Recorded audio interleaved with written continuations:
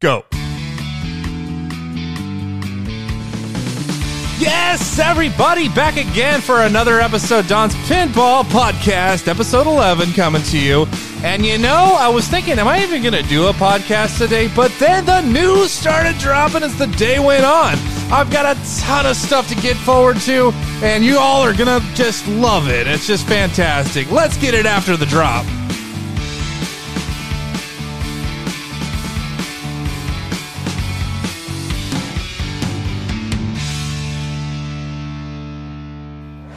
Hope you guys like enthusiasm, because that's what I'm bringing today.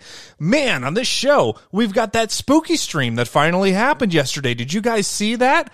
I sure did, and your boys got some hot takes for you. I've got news from around the horn with Pinball Brothers. I got Jersey Jack. I got, you want Chicago Gaming Company? Because I got that too.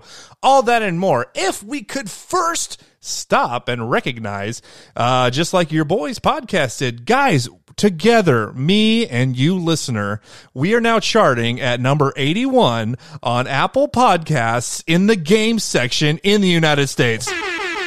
Give it up for your guy one more time.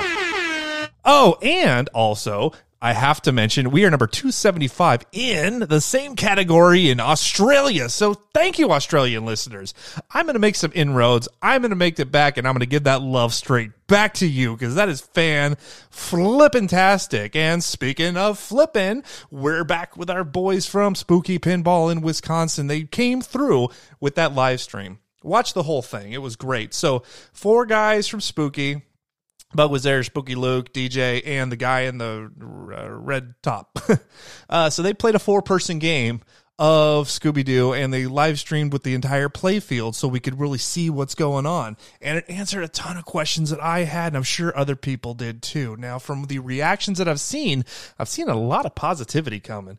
A lot of people that were on the fence, waiting for that gameplay footage, waiting to see kind of where the code is at, what the animations look like. We got it all. We got all of it. Even me, I was looking forward to this game. My concerns and issues that I had, love the art, layout looked great, but I was wondering, A, with no pop bumpers, what's the side-to-side action going to be like? And then B, with those little U-turn ramps or U-turn shots, sling rounds, what are they called? Anyway, I was thinking, are these just two, Rick and Morty kind of shots where they're just going to be really fast? I like the fan layout. I mean, it's just, if looking down the play field from the left side at the base of that upper play field, it's just shot, shot, shot, ramp, shot, shot, shot with the spinner. So it turns out watching them hit those, number one, they weren't bricking the shots. None of the guys really did that. I mean, so like the shots are fairly tuned in and sweet. I like that. I could probably dial them in on the spot on the flipper that you need to hit to get each one of those for all of the different modes.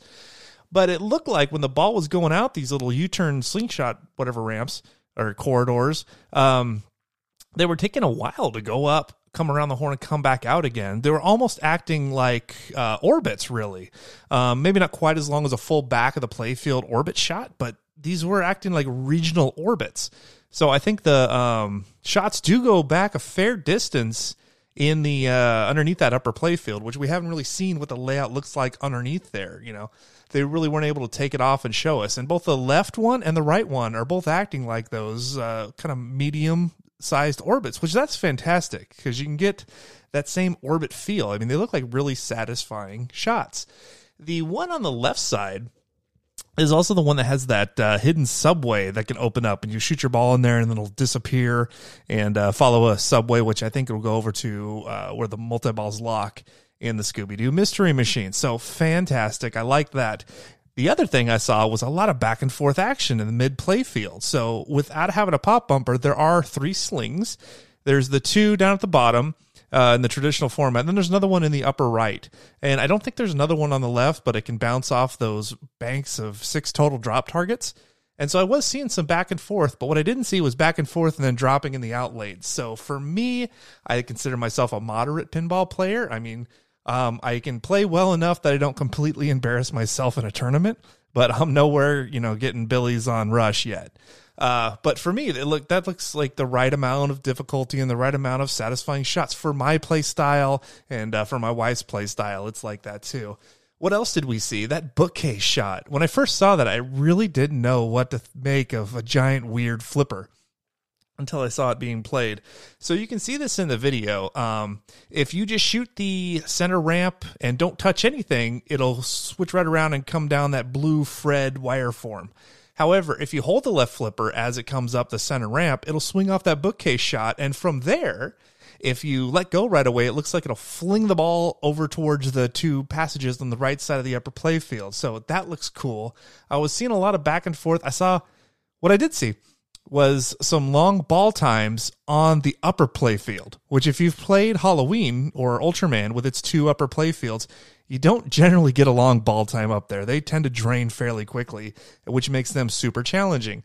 But with the Scooby upper play field, it looks like with that center post between the empty space between the two flippers on that upper field, it looks like you can get some decent bounce. You can get some bounce to the ounce out of that. And then you can go up and hit the Captain Cutler head, get that Captain Cutler multi-ball, sling the ball over to the Black Knight passageway or the Miner 49er into the mine shot. So that was great. I got to see a little bit of the apron lock and the apron arms throwing the ball on the playfield. So you guys, if you haven't checked out Spooky Pinball's new Scooby-Doo Where Are You machine that they are currently in production of, there's now a streaming video, just Spooky Pinball Scooby-Doo on YouTube. You'll find it. It was great. It makes me want more longer streams so I can really see how these modes play out. Honestly, it makes me can't wait till I get this guy in my house so I can do those shots myself. So that was cool. The Pinball Awards, if you guys heard about this, they're streaming, I think, right now as I record this.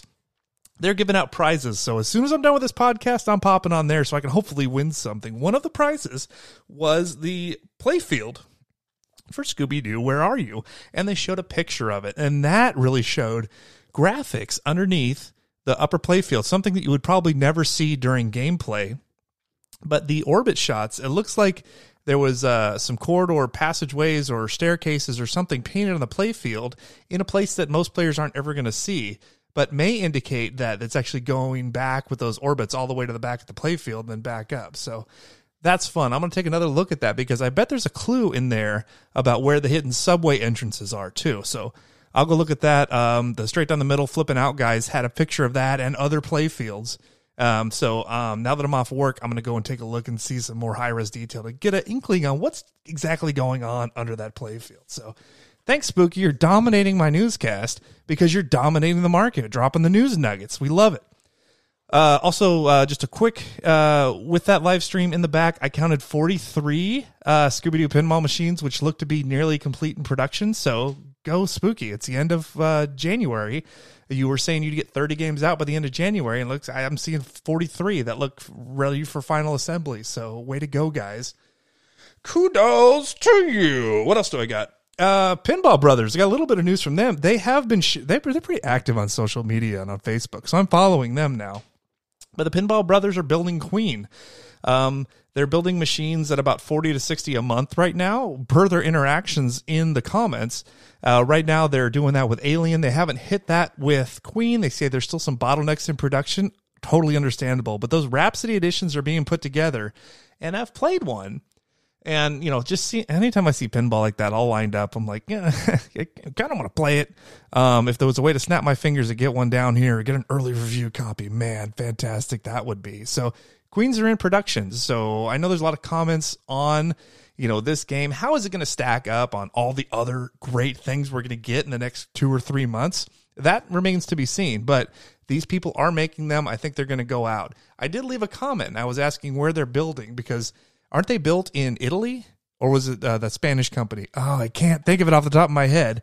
It's the one that they just merged with to form the Euro Pinball Company. So Pinball Brothers are putting Queens together. JJP number 8. So there was a rumor from a week or so ago that JJP 8 would be released, or there'll be some info or something coming in next month. And here we are at the end of January. It's the 28th as I record this. 21st, I think, is a date that I saw 1 week before my birthday. What better present than a new Jersey Jack machine? Number 8 is coming out. Rumored to be Godfather. Also rumored that Godfather is a decoy name, and it's actually going to be something else. Nobody can say for sure because this is still in the rumor category and nothing official has come out. But I've been hearing Godfather pretty consistently. And the one thing that I've been responding with that is if it is Godfather, I can't wait to see what they did with the Godfather theme to make a pinball machine. Are there going to be hot rails in there? Those LED hot rail lights and images? Are there going to be movie clips? Is this going to be a somber game? Is this an action game? Are we playing a character in the movie?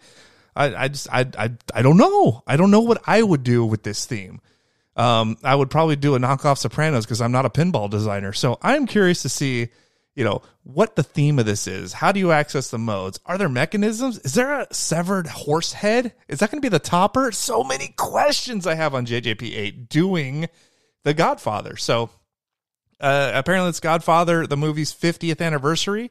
So I don't think they would repeat this mistake and do Godfather 3 as a solo. Either they do a trilogy or they're focusing on the first movie. I think that's the two best ways to go at it if you're going to do this. These people are more talented than I am, and I'm excited. I'm fans of them. I want to see what they do with that license, if that is the theme. What else could it be? Godfather? What else is a Godfather?